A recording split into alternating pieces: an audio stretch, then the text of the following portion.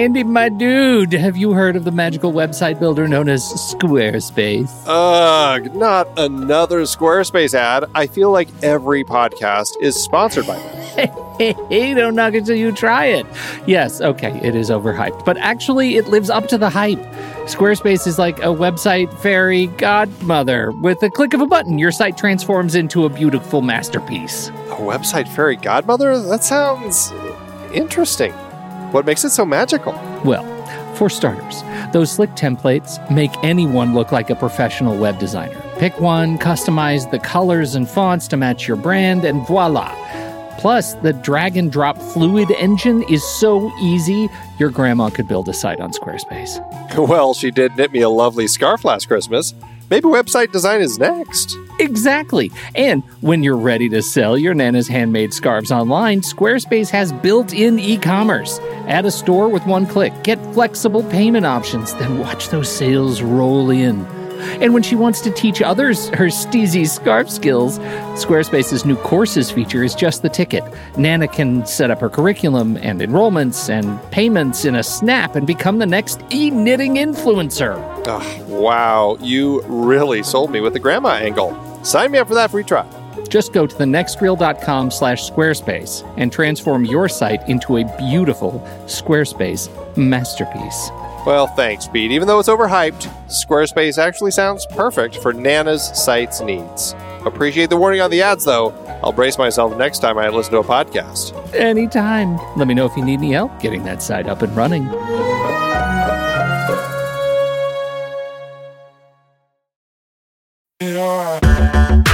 Andy, can you believe we've almost hit 700 episodes of The Next Reel? I know, it's crazy. And with all the other episodes in our family of podcasts, we are well over 1,200 episodes of movie conversation. It's really pretty amazing that we've gotten to have these in-depth movie chats every week for over a decade now. And we couldn't have done it without our loyal community of film fans. Their support over the years has meant so much. For sure. That reminds me, we should give the merch store a shout out. Buying shirts from thenextreel.com/merch is a great way listeners can continue to support the show. Plus, they get to sport our great designs. Absolutely. I think sometimes folks forget we have a variety of shirts, mugs, phone cases, and more available. In fact, a great place to start is with a shirt sporting the Next Reel's logo. We also have that classic Fast Times Spicoli Surf School tee, or the weirdly popular Rusty's European Tour shirt.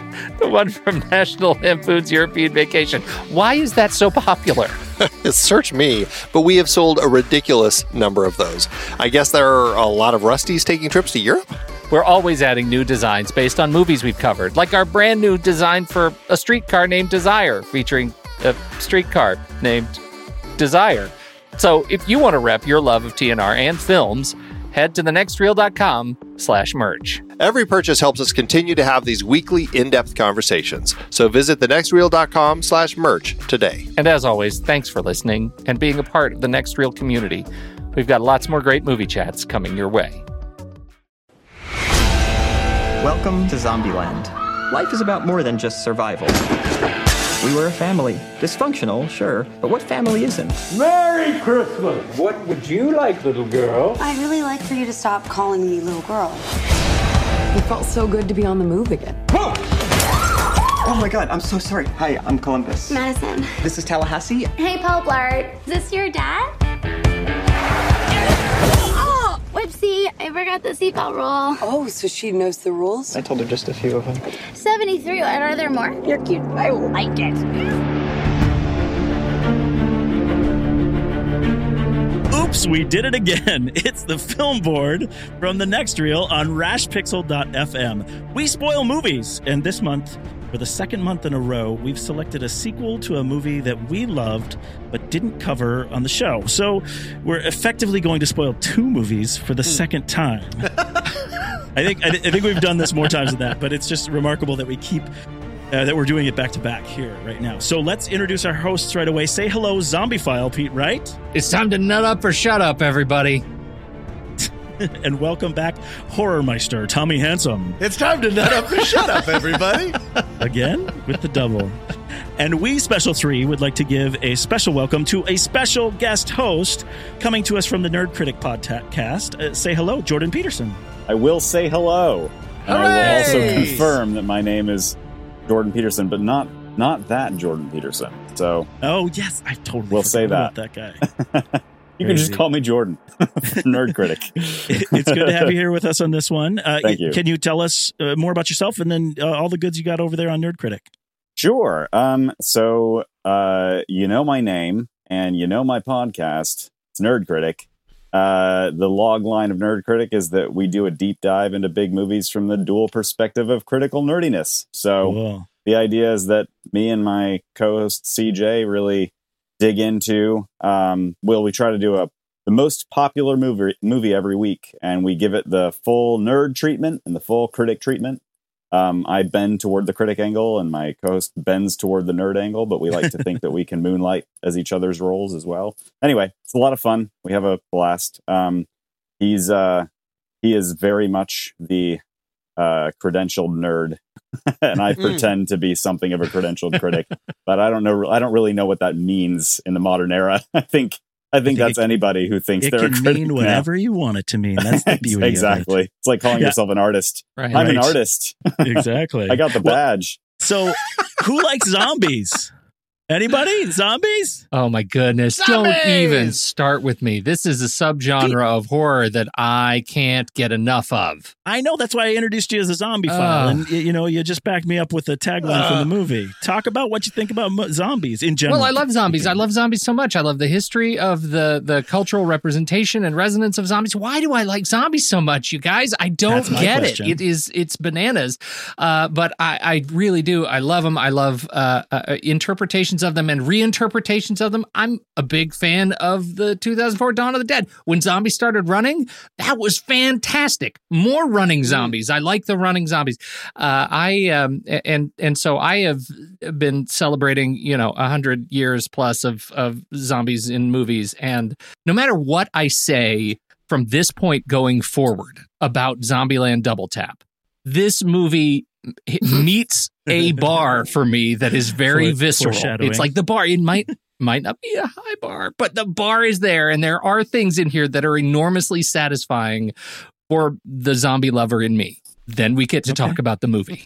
Jordan, do you have a particular zombie feeling about zombies and the zombie genre? I am not I would not call myself a zombie file. In fact, I think that Zombieland represents that and Shaun of the Dead. So you can kind of see where this is going. Those two movies sort of represent my affection for zombie movies. And if I had to pick a favorite zombie movie, Zombieland is an easy, natural, no question pick. I like it. But I think I need my zombies with a healthy dose of humor and other things. I think I can't. I'm okay with the 28 Days Later. I think it's fine. I think it's dated. But I'm more fascinated by the idea of zombies than I am by zombie movies themselves most of the time. Oh, Tommy, I introduced you as a horror meister, but do you have a particular feeling about zombie versions of horror? yeah, do I? I'm not a huge classicist, so I don't have a lot of interest in the Wolfman or Dracula's or things like that. Zombies have sort of gotten into that area of, I feel like we have past running. We've kind of spread around as much as we can about them. So I don't have as much interest in it.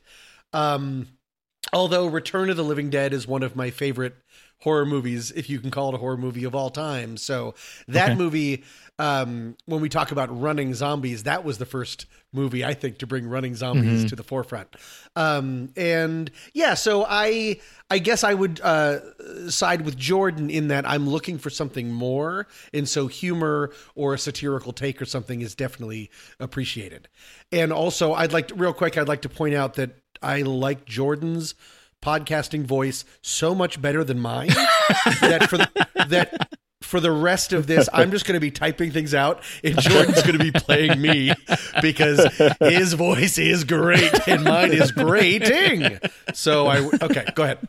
Well, I mean, I've talked about on the show before that I don't really do horror, but again, similar to Jordan, these Zombieland movies make it watchable for me. All the novelty and cruelty, the cruelty, yes. But I was meaning to talk about comedy. This week, of course, Zombieland Double Tap came out, the sequel, 10 years in the making. It hit theaters, and a lot has changed for the cast, our core cast here. Emma Stone, Jesse Eisenberg, Abigail Breslin, Woody Harrelson. Oscar winners, Oscar nominees. That, it was in the marketing. It was very funny stuff. But, a couple, what I like to say, they aren't quite who they were, or they weren't quite who they are back in 2009. So I think it's kind of cool for us to jump in right away and get a head start on how we think this supergroup fared in this one. Well, Pete, dig into the movie a bit with your initial thoughts. Pete, why is this your most favorite movie? Well, in zombie movies right now, you got to look for a movie that actually brings something that like elevates the oeuvre of the zombie movie, right? I mean, you want to add something new to it. I think World War Z is a great example of a contemporary zombie movie that added something new by giving us just that sort of massive swarm mentality. It's like a zoom out to see what happens when you apply particle physics to zombies. And I really enjoyed that. It's like something different. I think Zombieland, the first one, was something different. It was unique. I think, you look at a movie like Warm Bodies, it's bringing something different to this thing. And I think Zombieland was coming at it with a challenging perspective, right? How do you take something that was innovative and then elevate it and bring it to just sort of new level? And I think it's really challenging, so much so that I think the movie did not succeed at it overall. It ends up being a retread of the old moves in a way that does not add anything to the original, and instead assumes heavily that audiences coming to this movie were just hankering for more of the same 10 years ago. And I think so much has changed over the last 10 years, not only in the actors, as you mentioned, JJ, but in just contemporary expectations of the film, that I don't think it met that bar. And so I struggle with it because I feel like I might be a loner. Like, movie is performing well. It's getting some solid reviews. To me, it's a meh movie at best. As a follow-up to Zombieland, it's a disappointment. That's interesting. And you say it's that they're hankering for more of the same movie or of a same kind more of movie? Of the same movie that they got in Zombieland. So more of Zombieland. More of Zombieland. Okay, so that's the thought behind it. I think that's interesting. I don't know if it's interesting. It might not be. Tommy, what did you think? I thought it was great. You did? No, I thought what Pete said was great. This movie, I really liked the first Zombieland, and I had such a visceral reaction to this movie that I was wondering if I had just sort of like gotten up on the wrong side of the movie bed. At times I'm a very big believer in what you're going into, how you're feeling when you see a movie can really change how you feel about it. I think they made the same movie again. Yeah. And it doesn't work anymore. Okay. Something about it does not work anymore. It's like I thought I wanted to see Zombieland again, and then they gave it to me, and I found this time it was shrill and desperate and incredibly easy and insincere and weird, and I really, really didn't like this movie. And I go into these movies with an open heart and open arms, and I thought this movie was just... I was like a cartoon person who didn't like something. I was like crossing my arms and like rolling my eyes. Like inside, I was like, oh boy, here we go again. And I was like, why am I so angry? And I have to assume it was because some part of me was so looking forward to it. And I was so disappointed by this movie that it seemed like they filmed it right after the first Zombieland and then shelved it for 10 years. I feel like that's what they were going for. Then maybe that's not what I wanted. Yeah. Maybe things have changed enough in 10 years where I found it singularly unimpressive and just grating. I had a really hard time with it. Wow. I know, okay, right? Well, Jordan, I hope I'm not putting you out on an island here because they were both pretty strong in their initial thoughts. What did you think when you saw... the double tap? Everyone be quiet. Jordan's about to start talking. Oh. I honestly, I'm experiencing a lot of emotions right now. And the first thing that I want to say, this is very important to me, is that I really hate a bandwagon. I really hate it. I hate it so much. It's such a boring thing to have happen. And yet here I am reluctantly climbing onto a bandwagon. I feel like a movie, the enjoyment of a movie is really just, it's like a game. It's like The Price is Right. Like you try to set your expectations just high enough, but not go over. Okay. And, I like that. and I think a lot of the time I feel like I don't have a lot of control over my expectations. And sequels are really, really rough because if you really loved first movie, then it's going to be maybe impossible, or at least impossible for somebody like me who apparently just doesn't have any control over his emotions, to lower my expectations in a safe way. I saw the preview. I was unimpressed. My hopes remained high, and I was really, really disappointed. I feel like everything that Pete and Tommy said, you guys are pretty much right on. I will say I didn't feel angry. I felt really disappointed and really tired. A movie like this, a movie that behaves this way, just makes me feel really, really tired.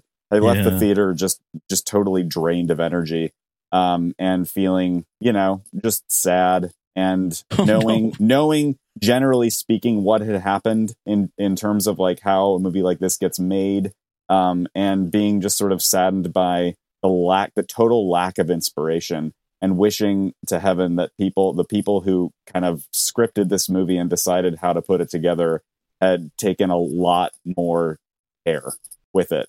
And I just didn't feel like it was there. Yeah, that's okay. So that's interesting. It's interesting that you guys, it sounds like you guys all really loved the first movie a lot. Oh my gosh, yes. So that's, gosh, yes. And the weird thing for me coming into this is, of course, I've already kind of, conceded my ignorance to this genre and everything like this. But for me, what got me excited about Double Tap was that I saw the trailer knowing absolutely nothing about the first movie.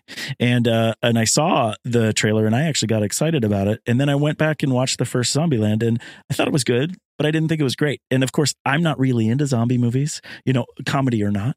It wasn't a big deal to me. And I am going to be kind of off the bandwagon on this. And I hope that the way I describe the film to you guys as we go through this doesn't sound too biased on the other side of the fence on this, because I really liked it. I thought it was really fun.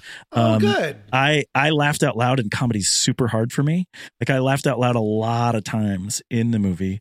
I thought that we're going to get into specific things about the story and the novelty and the things that are in there, but I felt like everything got paid off appropriately. They set things up and they came back and put it there. I wasn't necessarily surprised, but I didn't expect much from this movie, and that's why I wanted to start by talking about expectations, because I didn't expect much, and I'm not going to say that it gave me much either. I just thought it was really fun, and I thought it was I was impressed with it, both from a filmmaking perspective and from a story and all that put together. So I think we might have some good conversation about this. I'm not going to make it too much of an argument, because again, I'm kind of the odd man out when it comes to these kinds of movies, but my opinion was definitely different than you guys. It's in the top half of my flick chart, and we'll get to that a little bit later too. I'm glad you enjoyed it. That's great. So let me first talk about sort of a quick synopsis of what we have here, and this is where I'm most worried that my opinion of the movie might change the way that it comes off here. So tell me if I get too Pippi Longstocking about the way that this comes out here. Our merry band of zombie plague survivors is maturing and finding that they have new yearnings and desires as the world moves on. The zombies are evolving, and so are our characters. Their emotional dysfunctions lead them to abandon each other and meet up with other wacky holdouts across the country in a broken pilgrimage to find some normal humanity in the face of sheer apocalyptic terror. They tackle daddy issues, growing pains, marital drama, infidelity, and many more terribly serious concepts with the raw and uncomfortable comedy you'd expect from time in Zombieland if you saw the first movie. And it's all wrapped together in a search for better horizons and stronger connections. The group defines its own ideas of home. Now, I would love to see that movie. Now, after that movie sounds great. It's so, that is like so many words to say Abigail Breslin wants to have sex. Which is a coming of age. Yeah. Little Miss Sunshine thing, right? But so anyway, so clearly I'm a little bit rose-colored in the way I described that. So attack some of that stuff. What is the stuff that I'm getting wrong when I describe it with, cotton candy and unicorns here? I have a thing is they sort of redid the first movie, which was partly the girls both go off on their own and the guys have to go chase them. They redid this and they pretty much the only thing keeping the plot going was characters making uninformed or kind of dumb choices.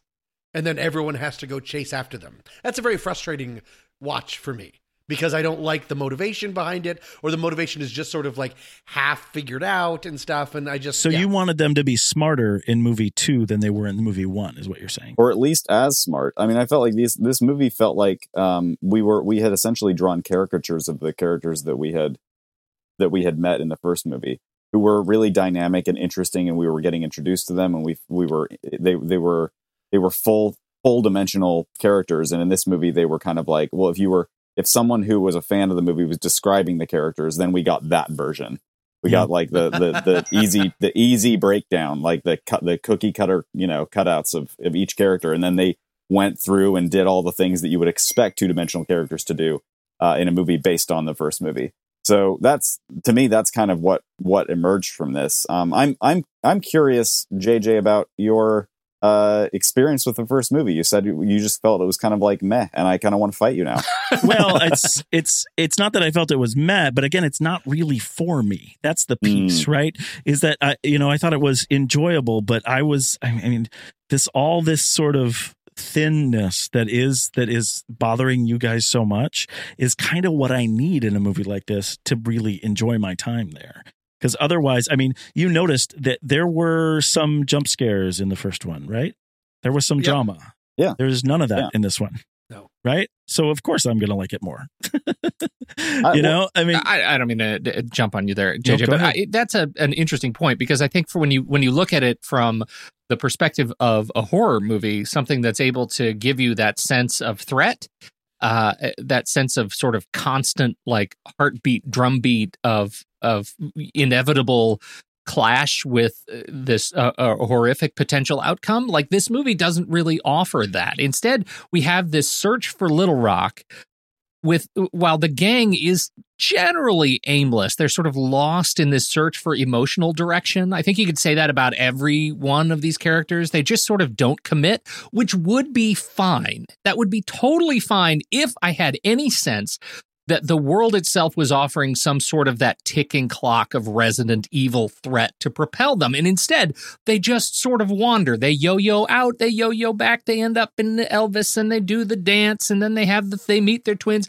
Very episodic, and they drift accidentally into the swarm, which is poorly set up and poorly sort of advocated for by the film, of the A-Team zombies and some hippies. And frankly, I kind of wanted the hippie village to be burned to the ground. Like, I was so, I was so done from the moment I saw I don't know what it said, Boneyville. There was a real opportunity when they melted down all the guns. There was a real opportunity to see a lot of those people get like pretty gorily destroyed. Yes. And if we didn't see anything, it's like this movie wasn't interested in being interesting.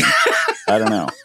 That I agree with you guys at that point, but it totally depends on what you find interesting. Because literally the things that you guys are describing there, I do not enjoy seeing that in movies. We could have made this, like Rise of the Planet of the Apes, but it's not that movie. And I don't think Zombieland ever intends to be that movie. But I think the first one did. I mean, it is. But it is. But did you feel that there were stakes? That's what was missing for me with what really I love what Jordan said about the cookie cutter of the roles. It's like the 5th season of a sitcom where like everyone has just become their most cartoonish self. Woody Harrelson, God love him. I love Woody Harrelson. He's almost embarrassing. I want Natural Born Killers Woody Harrelson in this movie. The movie just strings him out there. Yeah. But then, and doesn't the movie know that about itself? See, this is my point. I mean, I hear what you guys are saying, but then it actually is pointing at that by bringing literally doppelgangers to the party and saying that these people are cookie cutters, and then making fun of the fact that they are. If you're right, and that's what the intention was, then to me that betrays a sort of deep cynicism and lack of respect for the people who actually really loved the first movie. Because that's not what the promise of the first movie is. Like, the first movie is delivering a really complex and wonderful thing. And the people who really loved it did not come to see a bunch of winking gags. Like, they came to see a follow-up, whatever that means. Do something interesting. And instead what we got is kind of like a bunch of inside jokes, sort of. A bunch of if you skits, said, almost. Yeah, a bunch of skits that said, hey, if you thought these were really dynamic characters, you're an idiot, because they're not. Look, we can show you. We're going to demonstrate that repeatedly by making the goofy, cartoonish, overweight guy say group sex over and over and over again. Oh my gosh, yeah. Yeah, so little of the humor actually landed for me too. And I think I would be having a different conversation. I would be contributing to this conversation very differently if the movie was legitimately funny most of the time. But I think that so much of the humor didn't land. The word easy, Tommy, you used at the top of the episode, that is the perfect word for so many of the choices, including a lot of the comedic ones. Like, very little of the humor in here was fresh. Who didn't see the nut allergy coming? And who doesn't think that it was an incredibly cheap cheat to have it play out the way that it did? Like, to make us think that he'd shot her, and then he says later that he shot above her head. It's so lazy. It's so lazy. And it's like it's begging for laughs and not getting any of them. And for I don't feel alone here either, because I was in a theater full of people on opening night, none of whom were laughing. Like, there was just a few chuckles here and there. And like, these are not people. If you're going to see Zombieland Double Tap on Friday night, you're going with that open heart. You're going generously. You're hoping to have a great time, and to not get laughs from the audience. Like, it's not just me. Yeah. This movie is not successful, and maybe the one thing that it was trying hardest to do. I had actually the opposite experience, but equally as terrible. In my theater, people were rolling. And that is worse. You're right. That's very much worse. Do we have that? I think I brought it up on an earlier podcast. Is there like a German word like Schadenfreude, where if everyone is enjoying something more than you, and you don't think that it's like, it actually hurts your experience even more? I think Schadenfreude is if all those people wind up getting hurt afterward, and you feel and really you great. enjoyed it. Yes, yeah, Right. You take joy in other people's pain. Like, Woody Harrelson was telling his like Elvis story, which was just a part of the movie, and they were like, ha ha ha, and I was like, who are you people? Oh, right, AMC. And I remember which theater I was in. AMC people. Yeah, no, I agree. I agree with a lot of what Jordan was saying. Definitely. Okay, I want to bring up some specific points and get your feedback on these things. First of all, the legendary cameo in the first movie, which I think paid off so very well, was Bill Murray, and I think that his performance was super funny, and that just worked 100% for me. And so we have two, I think, Murray-esque adaptations in this movie. The first is Bill Murray in the post-credit scene, and so we'll talk about that later. But we have him, they discuss him by inventing the Murray. And I thought that is one example that I laughed out loud in the theater. Okay. Agreed. I did laugh out loud. The other was, I think, the adaptation of the film, which was to bring in Luke Wilson and Thomas Middleditch and to do the twin thing. There were some really genuinely funny moments. There were some genuinely funny moments. They don't necessarily have the comedic stature, in my view, at this point, to kind of rally with what Bill Murray did for the first movie. But I felt like that episode of Zombieland was funny, and I think the fact that Luke Wilson and Woody Harrelson were not vibing, that they had that competitive angle, and that Thomas Middleditch and what's his name were actually sort of comrades, like they had that sort of mutual love in society. I thought that was charming and pretty funny, and it lasted exactly as long as it needed to, because that could have gotten super old. What did you think of those elements? Well, I loved them all. I mean, to me, they spoke to that sort of, again, that self-referential cookie cutter thing that we're talking about. I love the novelty sort of categories of giving them all the city names and how they played around with that. And I liked Middleditch and Wilson when they came in. I agree with you that killing them off was great. Probably not for the same reason that you do, because you wanted them, you were going to get tired of the skit if it kept going. But for me, I thought it was a dynamic choice to bring them in as something that was going to be important and then just kill them off so quickly. Them, and with Madison, played by Zoe, how are we pronouncing that? Deutsch. I really enjoyed all of them, and Rosario Dawson, who can do no wrong in my world, even though she was saddled with some pretty rough stuff in this movie. One of the things that, the back effect was I was like, oh, thank goodness, because I find our main character so grating. Yeah, now. right. Because if they become, like Jordan said, like more cookie cutter, Woody Harrelson was manic. What's her name was like the ultimate cool girl. Emma Stone. Breslin just wants to do a weird drum circle, and Jesse Eisenberg was Eisenberg's all over the place. He was like, his eyebrows were in a completely different movie than the rest of his face. And so, yeah, that was like, oh, fun. But then it made me feel bad also about the movie, because it was like our heroes are the ones that I want to get away from. The fight itself, I felt so genuinely hurt for Rosario Dawson, who spent that sequence running in circles around the Elvis Hotel, shooting not at anyone. Like, that was, it was like comically poorly blocked. And I felt like, am I alone in this? This is just like staged so badly. You mean the one really long cut fight? Yeah. I disagree with you. The movie came to life for me in that. That was like fun. For me, I thought that was really fun blocking and really fun camera moving in and out. Obviously, it's faked as one long cut, but I was like, why? All the other action was just close-ups of heads being shot. Yeah. It was so lazily blocked. And that I was like, why did all of the energy go into that one thing? I loved it personally. I thought that was exciting. It gave me too much of an opportunity, Tom, to think, where is everybody right now?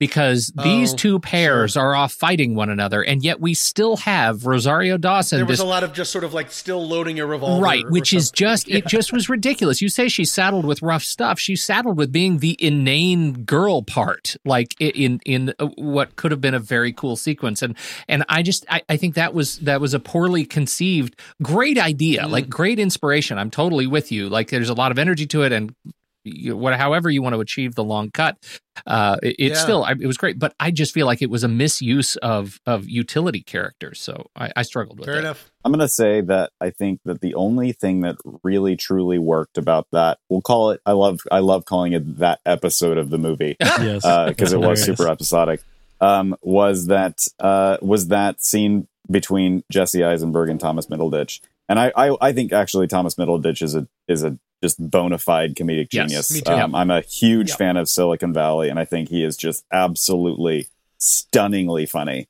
And he and Jesse Eisenberg, like that scene was written perfectly. It was executed perfectly. Those actors knew exactly what they were doing. It was edited with better pacing than maybe any other scene in the movie.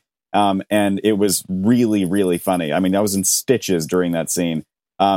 Everything else about that, way for me, just personally, the text text of the titles got in the way for me. That was too. It was a little much. They were doing great on their own. I didn't need these extra pyrotechnics. I'm sorry. Yeah. No, it's all right. I agree. I think it was a little much. It didn't bother me very much because I really loved how they were so strongly and forcefully juxtaposing commandments and rules, and how it seemed busy, but in kind of like a delightful way. But nothing else about that episode or sequence worked for me.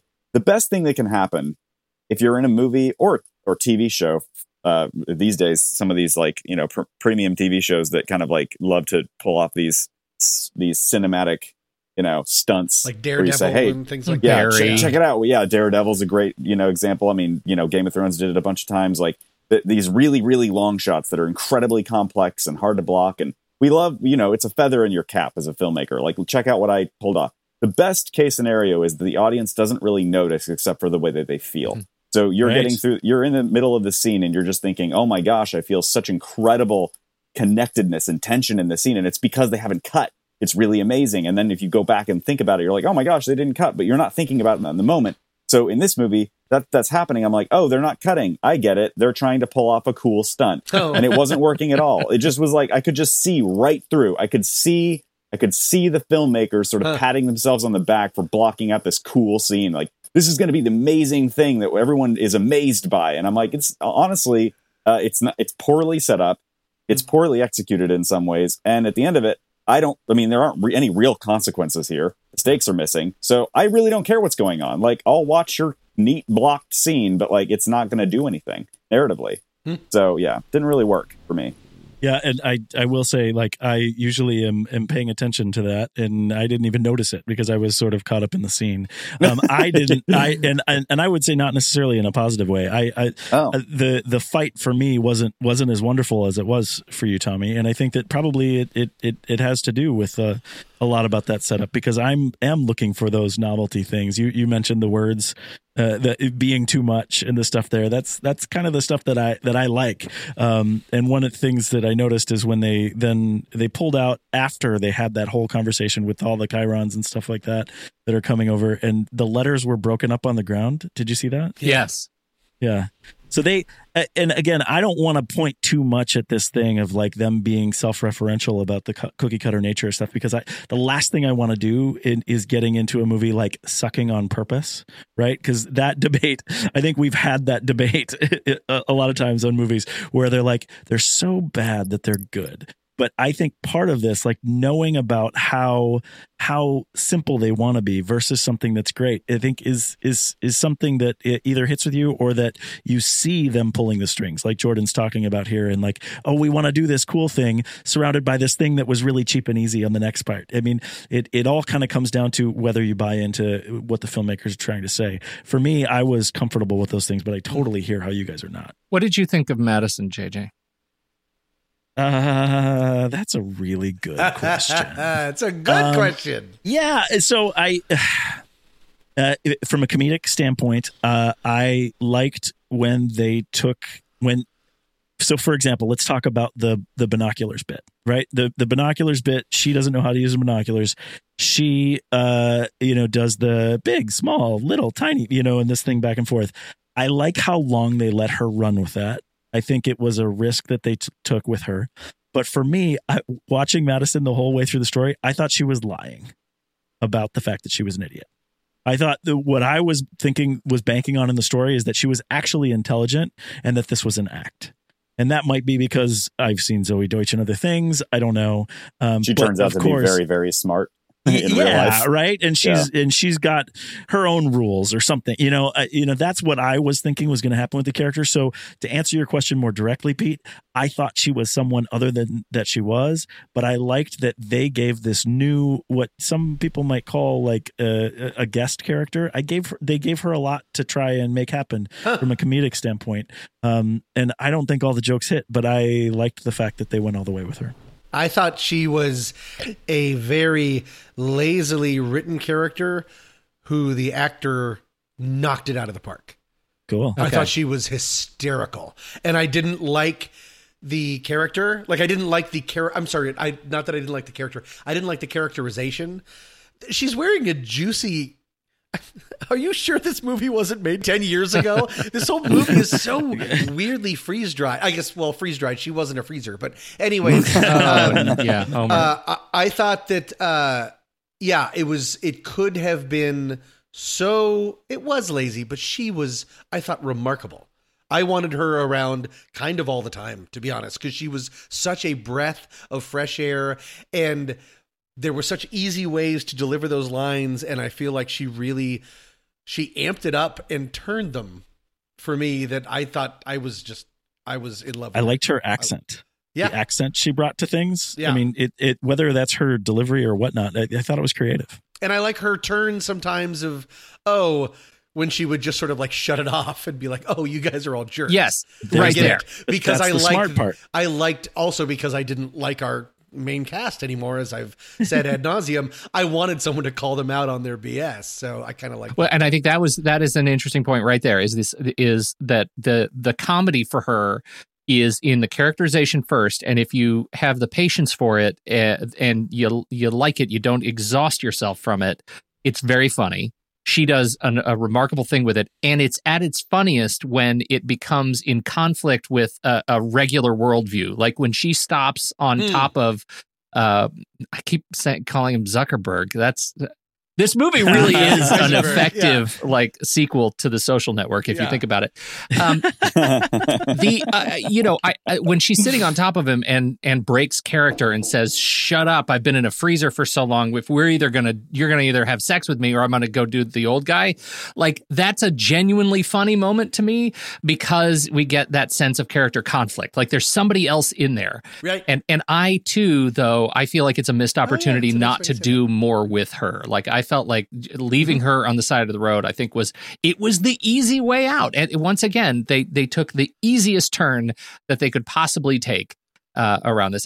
Jordan, I'm sorry, I meant to go to you first before I ranted. No, I agree with you guys completely about her. I think, for me, the most salient thing definitely was that Zoe Deutsch really did feel like, I mean, this is such a good example of a really, really good actress elevating fairly mediocre material to a degree that is kind of astonishing. Yeah. I also really love I think it was probably a miscast as well. I don't think Zoe Deutsch was a good choice because like you said, it feels like she's lying the whole movie. Right. Because she doesn't fit. She doesn't fit that. Given the miscast, given the mediocre material, given the easy jokes and the caricature of her character, even though it was interesting in contrast, in and of itself, it was not interesting. Given all of that, it's remarkable that she was still like fun to watch, and she still got a bunch of really good laughs. Yeah, no, I agree, and that's the thing. I think her character was potentially dynamic and diverse because of the way that it was brought out, and I love that you bring up that scene about her on top of Eisenberg in that role, because that is the window to that character that we see as she's probably smarter than we're giving her credit for, and I think that's pretty fair there. Yeah. Pete, so you actually liked her. That's great. With the other actors in the film, I don't know. I mean, everybody's kind of made a point about Abigail Breslin already, but she's, it's her quest, right? I mean, she's the one that leads them and they're all following her. So what do we think about Little Rock? She didn't have much to do. She didn't. She just looked sad to me that she was in this movie the whole time. I did not believe that she was present. Not in the way that we had in the first movie. Well, in the character, right? She got a little turn at the end, but you notice that as they were walking away or driving away, we've got two couples in her. She takes her turn to become the fifth wheel, right, which I think is kind of odd because if her quest was the complicating incident of the film, that did not pay off. I made the comment earlier that everything gets paid off, but as we're talking about that really didn't, because she has nothing when she leaves. So because she chose a tool. Yeah. Well, and I mean, you actually, I don't remember who it was who made a joke about Little Miss Sunshine. Like, I would love Olive Hooper to show up grown up in this movie. Like, that's a character that I would love to show up. And so I just find it fascinating that we've had the experience of watching Abigail Breslin sort of grow up with us. And I didn't see her show up, or I should say I saw Abigail Breslin show up, who was sort of shoehorned into the team again, and a team that just didn't feel sort of cohesive. You say she sort of led the journey, and I did not feel that. I did not connect to that. Yeah. I connected with, like, she was gone and they didn't have anything else to do. Like, there's this very strange kind of paternal relationship between Woody Harrelson and her that they didn't really explore enough. I feel like she wasn't there long enough to have that happen. Like, no, they shoved it in 4 minutes. And then Jesse Eisenberg said, they're chafing because of their relationship in voiceover. Right. It's like voiceover. Totally unearned because they expect us, like they expected that little bit to account for 10 years of their relationship that we don't get to be a party to. And I think that's an assumption that was unfair on the part of the team. I could boil down the missed opportunity of this movie into the most reductionist terms. I would say that this movie seems like it wasn't interested at all in taking advantage of either the 10 years that have elapsed in real life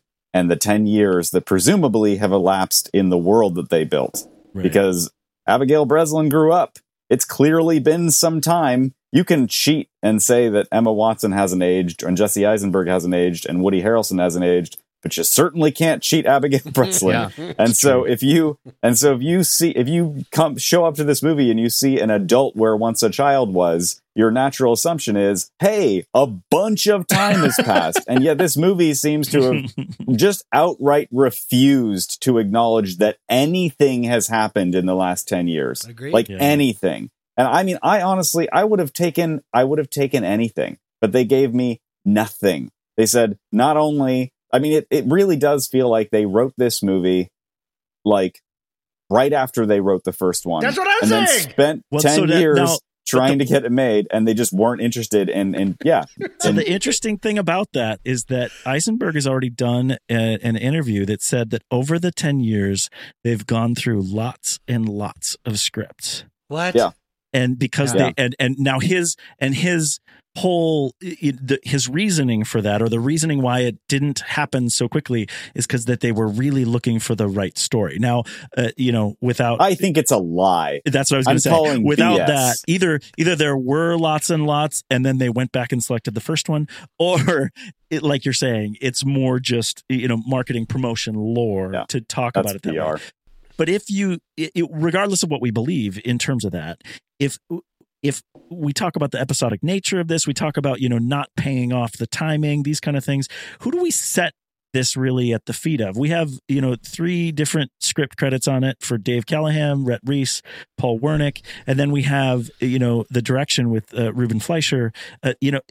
Which hand did we feel was the strongest? Right, to me right now it feels like the script, because even the things that I liked in the different episodes of this wonderful TV show that you guys didn't, they still feel like script elements to me. Do you guys agree with that, or do you think we should be calling out Ruben a little bit? Well, I think it's I think this movie is subject to extraordinary groupthink. Like this movie is just so improvisational that you just feel, and these actors are genuinely talented improvisers, right? So what they let filter into the movie that was not in the script, I'd be very interested to see the a draft of the script compared to the shooting script. Like I just feel like there have got to be some extraordinary differences. But there is a quote from this is from Paul Wernick that I think exemplifies the thinking about this. It speaks specifically to Bill Murray, but it exemplifies the thinking and the approach to the film.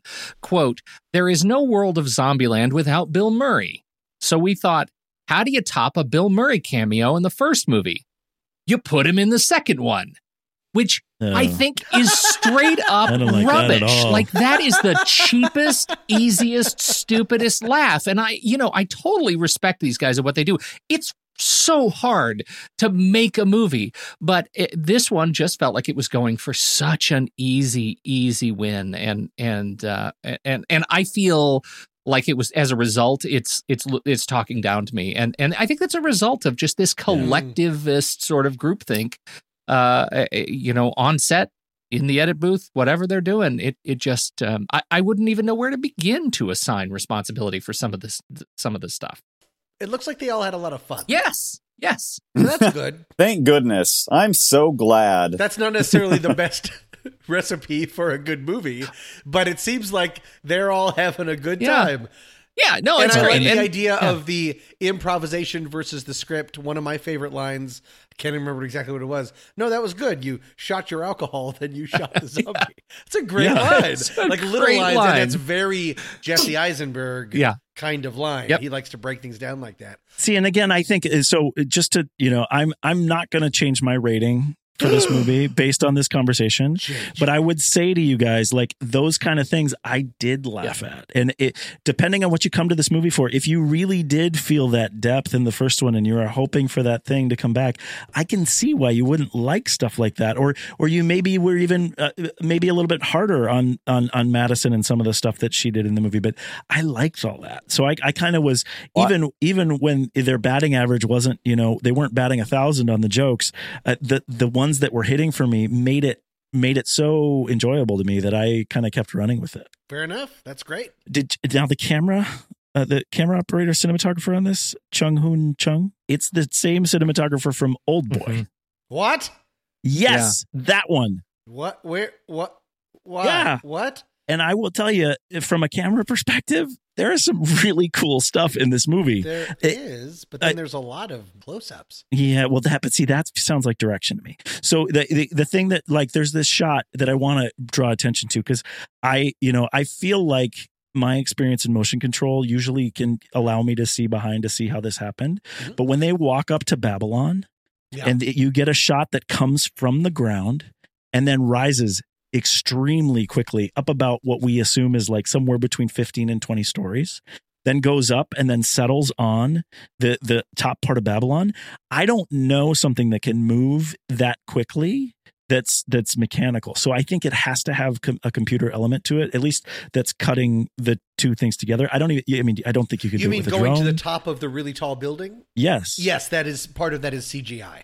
Right. So the initial over the camp is beautifully real. Yeah. And that's then right. Exactly. Yeah. And so the fact of them marrying those kind of things, I thought was, from a camera perspective, I was super excited about it. And then I get to this and, literally writing the rundown for this and seeing, oh yeah, it's the guy from Old Boy. Like, there's going to be there's a reason why there's some really beautiful stuff in here, and you don't really see all that stuff, if you're focused on the novelty or the thinness of the story and stuff that's there. I think, I know how some of you guys feel about slow motion, but they did this in both the first movie and this movie. But that first setup when they're coming up on the White House and they're doing the slow motion, the big sort of battle scene with the zombies, I liked it better in this movie than what they did in the first movie. Really? And I thought the Master of Puppets music cue was so awesome and powerful. Again, that and with my expectations coming to this movie, that really nailed it for me. I loved that stuff. So, from a camera perspective, I was super excited about this. I'm curious about that because the first one, I think we had shorter cuts of slow motion horror that were higher frame rate captures. Okay, and I really, really liked it, and I found myself saying repeatedly in this movie to myself, I wish it were slower. I wish I had more of that visceral sort of. And they only did it the once. Yes, it was. That was not used enough. But thank God there were 3,000% more titles on screen throughout the movie. That's what people liked, right? Remember that one title on screen. Peed? I was like, all right. I would like to just speak to that opening sequence a little bit, because it was such a clear shout out to the first movie, and if you're worried that they're going to just rehash the first movie, as we've kind of suggested that they did in many ways, then I don't see any clearer signal that they're going to do that than the way that they treated the opening sequence. Sure. But I think that the way that the opening sequence was treated and the title sequence was treated in the first movie was so richly wonderful and so inventive, and so it was something everybody talked about, and one of the reasons I think everybody talked about it is that it set the tone perfectly for the movie right away. This is going to be an awfully gory, a little terrifying, really hilarious movie, and that is exactly what Zombieland was. And in Double Tap, we have this opening sequence that doesn't communicate much of what the movie is going to be, other than that these characters are coming back and we've got more zombies and it's going to be really violent.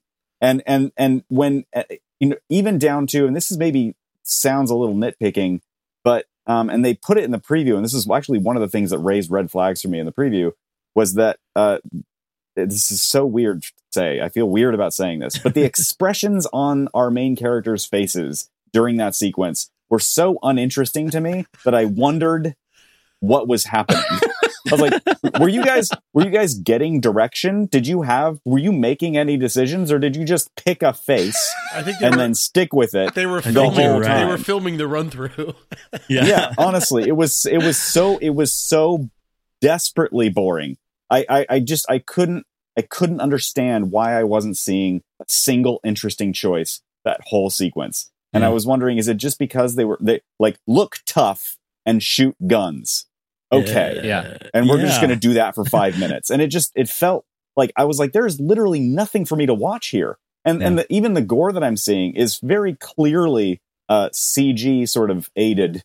So there was really nothing to be interested in. And it was really challenging. It was a disappointing start to a disappointing experience for me. Well, that reminded me a lot of the action, when Jesse Eisenberg is up on top of the bus, 11 o'clock, 2 o'clock, 5 o'clock. It took an idea, ran it into the ground, picked it back up, ran it back into the ground. And then also, I think maybe it seemed like the director wanted to let his stars just sort of be cool with guns. And it was not interestingly filmed. Yeah. It was a shot. It was a cool shot like this, but then a close up on a zombie with the head going off over and over and over and over again. And I didn't particularly like the way that scene was cut, because you want to talk about not having stakes. Other than the zombie that the Hawking that climbed the ladder, they were never threatened. You never had a sense of distance because of the way it was shot. You never could tell where people were coming from or all that stuff. You talk about the close-ups of the head. It's actors cool. It's your leads cool with guns and zombies' heads exploding. There was no sense of space. That's the one thing. Right. What I liked about the for all of its misgivings that you guys brought up really good points about, the one thing in the Elvis house or the Elvis hotel house, you kind of got a sense of where things were at certain points. This was just nonsense. Yeah. Pete, I gotta have your opinion on something. Pete, answer the question. Somebody said. I'm sorry, not somebody. Tommy, I think it was you who just said the Hawking. So, what do you think of the zombie types? This is something that I have so many opinions about, but you're the zombie buff. So I really want to hear what you think about the zombie types and the way they were treated in this movie. I was not a fan of the zombie types. Oh. Okay, the Homer had a function. They needed... I don't understand why they felt like they needed the categorizing zombies in order for comic relief, like calling it a Homer, doing the whole Simpsons thing. I get it. I really get it. You didn't even need to use the font. I get it. Right. And most importantly, it's so timely. If there's one thing everyone's talking about, it's Homer season Simpson. 35 of Homer Simpson. Yeah. So and the fact that I kind of feel like they went through the whole thing, Homer, Hawking, Ninja, T-800, in order to do the final joke of the film, where the Homer runs up the stupid ramp, and I was so insulted by that. Like, that's what I was waiting for. That's why you set me up with Hawking and Ninja. We never saw another ninja after the whole thing was over. There was no more ninjas. There was no more. Maybe it was a ninja, but it was a ninja that was hiding under the stupid Winnebago. Like, that was the worst use of a ninja. Like, we had a cool setup as they were walking us through these things. They made an allusion to the T-800, and they did not do a very good job of it, because I didn't see the T-800 in this, and I'm a big fan of the T-800. So if you're going to do a T-800, you better do a GD T-800. Also, weren't all of the... so it seemed like they're all Homers. Most of the zombies in Zombieland, the first, were T-800s. Because how do you kill a zombie? Remove the head or destroy the brain. They've already built the rules. Exactly. So how do you kill a T-800? Well, it looks like you probably got to remove the head or destroy the brain, which isn't that just zombies? Yeah. And so, there's a lot of chest shots in this movie. It felt like, and to even set all of them up felt so shark jumpy. It was like from the beginning, it was like they weren't done either. The beginning, they were like, oh, we got new kinds of zombies. We got the Hawking, we got the Homer, we got the Ninja. It's like, okay, well, fine. Like, I'll give you guys a pass on this. Like, you're trying to figure out ways to raise the stakes in this world you already built. And you're not doing a great job, what you got. Maybe it'll be funny. Yeah, we'll see. I'll give you a chance. And then they don't use it. Fine. It's a totally dead setup. Fine. And then they introduce the T-800. It's like, I'm sorry, did you get bored with your first idea? So you decided to come up with a new idea? But guess what? This is a way worse idea. And then at the end, when they try to pay it off, like, oh, look at this swarm of T-800. It's like, those are just zombies. Yeah. This is the exact same sequence we saw in the first movie. Jordan, I mean, you're spot on. Why did they set up with this whole thing, this brutish, incredible T-800 that apparently after Woody Harrelson shoots it like 100 times, the way you actually kill it is simply to step on it. On its head. Like, That is ridiculous. And then at the end, drop a TV on it. Like, okay, we should have been dropping things on these ridiculous things the whole movie long. So I found myself very frustrated by that. I didn't need to know that they had names. In hindsight, which was 5 minutes after the movie started, I was done with the names, and clearly so were they. Again, I don't want to belabor the point, but it's so important to keep so fresh that the idea of Homer and ninjas just on the cusp. I mean, just so I really swear to God, resonant. this dumb movie was written 10 years ago. And I will say that they also addressed that, right? They said that line is so 2009, and they all laughed. That's just going back to the potentially self-awareness point of what they were saying. But see, I think that that's laziness. Yeah. I think that's calling yourself out for your laziness in your script writing is just sort of saying, you're still using that same line that from the first movie. That doesn't make it better for me. That actually makes it even more insulting of your, yeah. You're more right than I am in that point. Oh, for really? sure. I didn't mean to. Yeah. I didn't mean to I be agree. confrontational, but I just sort of like just pointing out bad writing or dated writing doesn't update it. Right. You just haven't written the next joke. Yeah. Yeah. Homer and Ninja are first draft jokes. Yes. I think the one last one, and we gotta move on. But I just the other thing that was exhausting, besides all the other things that are exhausting, I understand after seeing this movie that Woody Harrelson does not like minivans. Are you sure? I thought that there was a lot of conflict. He doesn't. I just want everybody to know that he does not like minivans. No matter how reliable they tend to be. Oh my goodness, this was exhausting. Just stop. I will say I was just as disappointed as he was when the RV broke down, because I wanted so desperately to be in a new scenery, and I was like, maybe something interesting will happen in this stupid RV that hasn't happened yet. And then the RV broke down. I was like, guess not. Guess we're just going to get stuck back in the van. I was heartbroken when that happened. I was just heartbroken because they used the Winnebago for 3 seconds. I know that was the joke, like that was the intention of the joke, and it was such a waste. Such a waste. That episode of the Zombieland TV show ended with a sad laugh. Yeah, it was a sad trombone. So I think we could go on and on about all the silly novelties or weird joke lines here. If there's anything more that we need to say about this in closing, we can say it here. But I think maybe it might be time for us to rank it. Flick chart, The Hobbit. Usually when you dislike a movie, it gets shorter and shorter if he dislikes the movie. That's how it works. Yeah. Okay. Flick chart, The Hobbit. That's when I really didn't care for it. We've got all the movies we've talked about on this show ranked over at flickchart.com/TNR Film Board. Flickchart is a really cool site where you can create a tournament-style stack ranking of your movie preferences. So check it out and find out how your film favorites fare against ours. Pete. I'm in. All right. What do we do? All right. Let's fight it. This is our middle break. Step on our zombie head. It is Zombieland Double Tap versus Hail Caesar. Hail Caesar. Double tap? Oh dear. Jordan, what do you think? You're on a deserted island and all you have is some sort of device and Zombieland or Hail Caesar. Which is it going to be? Well, this is so interesting to me because I'm sorry. I know I should just answer the question, but this is the first time hearing of Flickchart. Okay.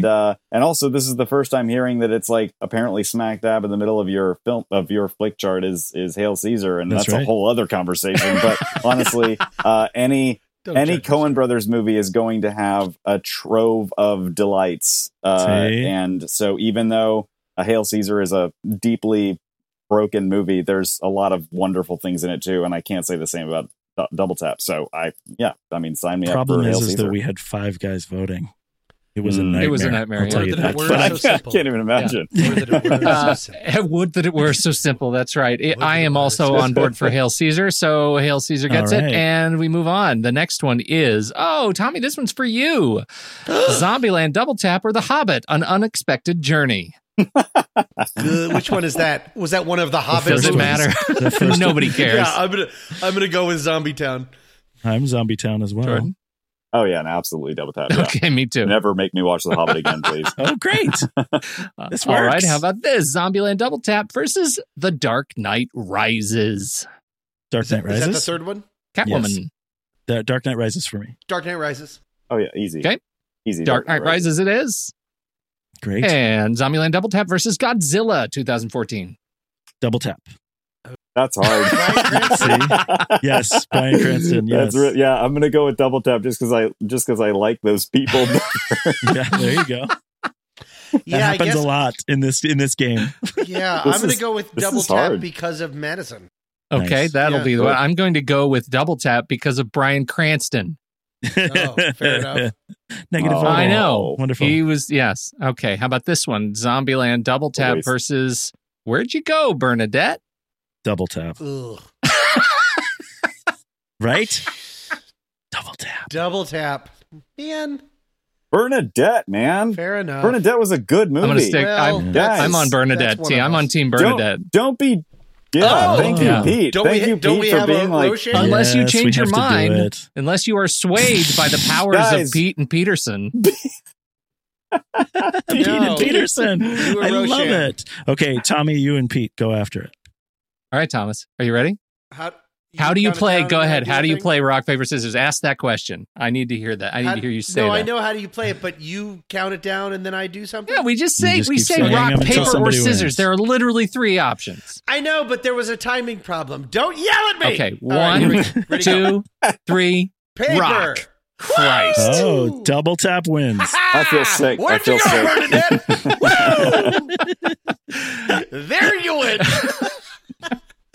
There you went, Bernadette. That would be the sequel.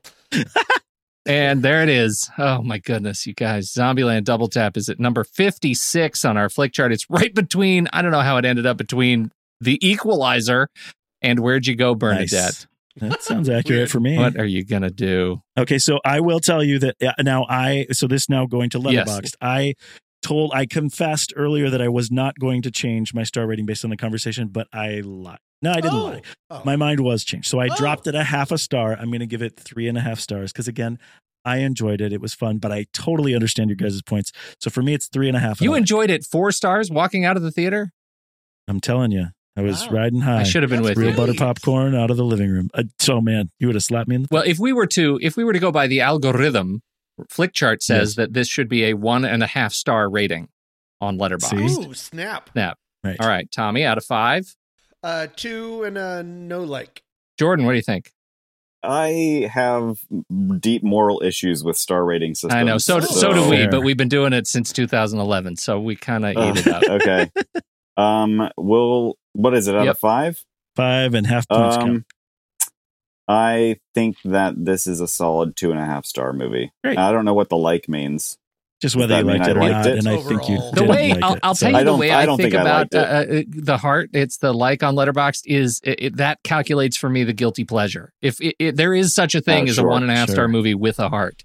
Gotcha. Okay, Oh, fair that's enough. cool. I like I'm not gonna give it a heart because it just didn't have very much fun. Okay, That's so fair. 2.5 stars, no heart. I think I'm with Tom. I'm a 2 star, but it's a generous 2 star, and I'm not giving it a heart. I'm not giving it a heart. There are only so Oh. many hearts to go around, Oh. and I don't want to take a heart from a future better movie. Great. Well, where do we go from here? Next month, we are leaving it a little bit open. We did this last month, too, because what we really wanted to do this week, and we weren't able to do because it didn't open wide, was to do Parasite. And that is opening wide next month in this country. So we're going to try to do that if we can get everyone available. That's our idea. That is the weekend of November 8th, 9th, and 10th. That is our plan. We'll see if we can bring it all together because that is something that was brought to us by one of our fantastic listeners in our Discord server. Pete, on the Mothership Show, on the next reel, what are you guys working on? Oh, we're deep in Cronenberg, early Cronenberg. Coming up this week, as you are listening to Zombieland 2, Double Tap, we are about to release our show on The Brood, which is Cool. just, it's a real testament to the power of therapy. So I will leave it at that. We're doing just early Cronenberg right now. So we got The Brood, Scanners, Videodrome, and Dead Ringers coming up. And we wrap out the year, the rest of sort of the balance of November and December with our Steve Martin series. So That's looking forward exciting. to That's getting exciting. into some old Steve Martin. I forgot about Scanners. When I was very young and very sick, my dad rented Scanners not knowing what it was when my mom was out of town, and we watched it together, and I don't think my mother has ever forgiven him. Because of that one scene. Yeah, that's a win. Someone's head becomes many heads. And it's early in the movie. It's early. Yeah. Yeah. Oh, yeah. Go ahead. Okay, Jordan, Nerd Critic, what are you guys working on, and where should people learn more about you and your show? Well, anybody can go to nerdcriticpodcast.com. I would say all one word, but people hopefully know how URLs work. Yeah. We're going to have our Zombieland Double Tap episode coming out on October 25th. We always release an episode about the biggest movie of the previous weekend on Fridays. So we're always 1 week behind on purpose. And then we're going to be on our next movie that I'm most excited about that we're going to be covering is Terminator Dark Fate, which people hopefully, I maybe presume too much, but I'm hoping that people are as excited as I am about that. So nice. We'll also be doing an off-the-shelf episode running up to that episode talking about the Terminator franchise at large. Nice. So cool. I know we're running first weekend in November. I know we're running a little bit long, but I have some commentary I need to say for everybody and for Jordan. First of all, I adore Nerd Critic. It's a fantastic show, and I think between CJ and Jordan, they appreciate movies. I think the way we appreciate movies, and so it's just so natural to have this conversation. And have Jordan join us here, and hopefully CJ one day will get in the rotation. They just did a trivia SmackDown, and Jordan wrote the questions. I love that. Check me when I start lying, Jordan. Jordan wrote the questions for it to pit CJ. Found the questions. Found the questions fair, online. That's good. I have possessed very little of the knowledge that I tested these two people. And so he wrote this, or he originated a quiz to pit his co-host CJ against an incredibly overpowered listener.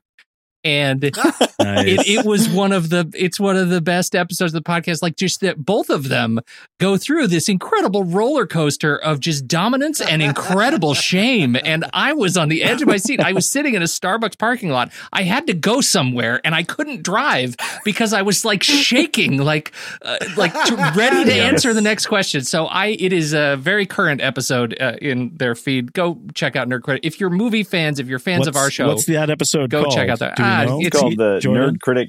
I think it's called the Nerd Critic Trivia Showdown. It's listed as a bonus episode because it's not technically a main episode. It's not an off-the-shelf episode. It's just a thing we did that we liked. Well, the Nerd Critic Trivia Showdown first annual. Yes, I cannot wait for the second annual already. I'm just saying, and due respect to CJ, he did great. Nice. Agreed.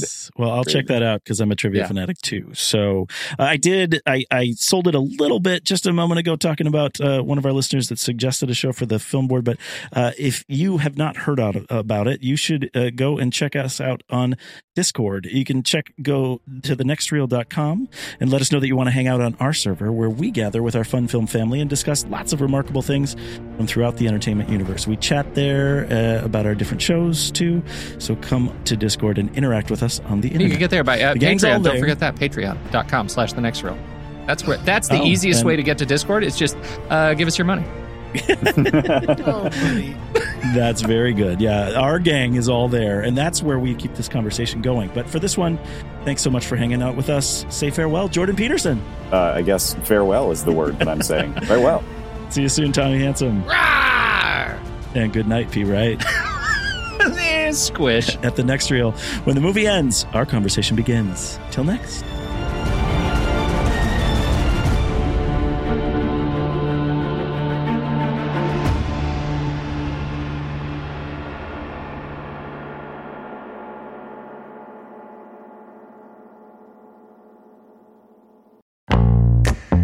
Here on the Film Board, we have covered quite a variety of great page-to-screen adaptations over the years, from superheroes like Christopher Nolan's The Dark Knight Rises, based on stories like Nightfall and The Dark Knight Returns, to horror and sci-fi like Max Brooks' World War Z and Hiroshi Sakazuraka's All You Need Is Kill, which became one of our favorites, Edge of Tomorrow, with Tom Cruise and Emily Blunt.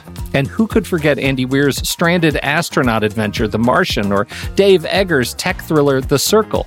Supposedly so much better than the movie. We've also explored Stephen King epics like The Dark Tower and It, biopics like Damien Chazelle's First Man, and sweeping sagas like Denis Villeneuve's take on Frank Herbert's Dune. And don't forget Martin Scorsese's Killers of the Flower Moon, based on David Grann's nonfiction book about the 1920s murders of the Osage Nation. I just finished the book, and it's fantastic. It's always fascinating to look at the source material, and we often do as the book lovers we are. For those of you out there who love to do the same, head to thenextreel.com/originals to find all of our past episodes and dive deeper into these adapted stories. And it's not just stories. We've included things like the video games Uncharted and Detective Pikachu. That's right. thenextreel.com/originals is your one-stop shop for in-depth looks at the sources for cinematic adaptations that we have discussed. Every purchase you make supports the Film Board and the Next Reel's family of shows. So what are you waiting for? Head to thenextreel.com/originals and get your next read today.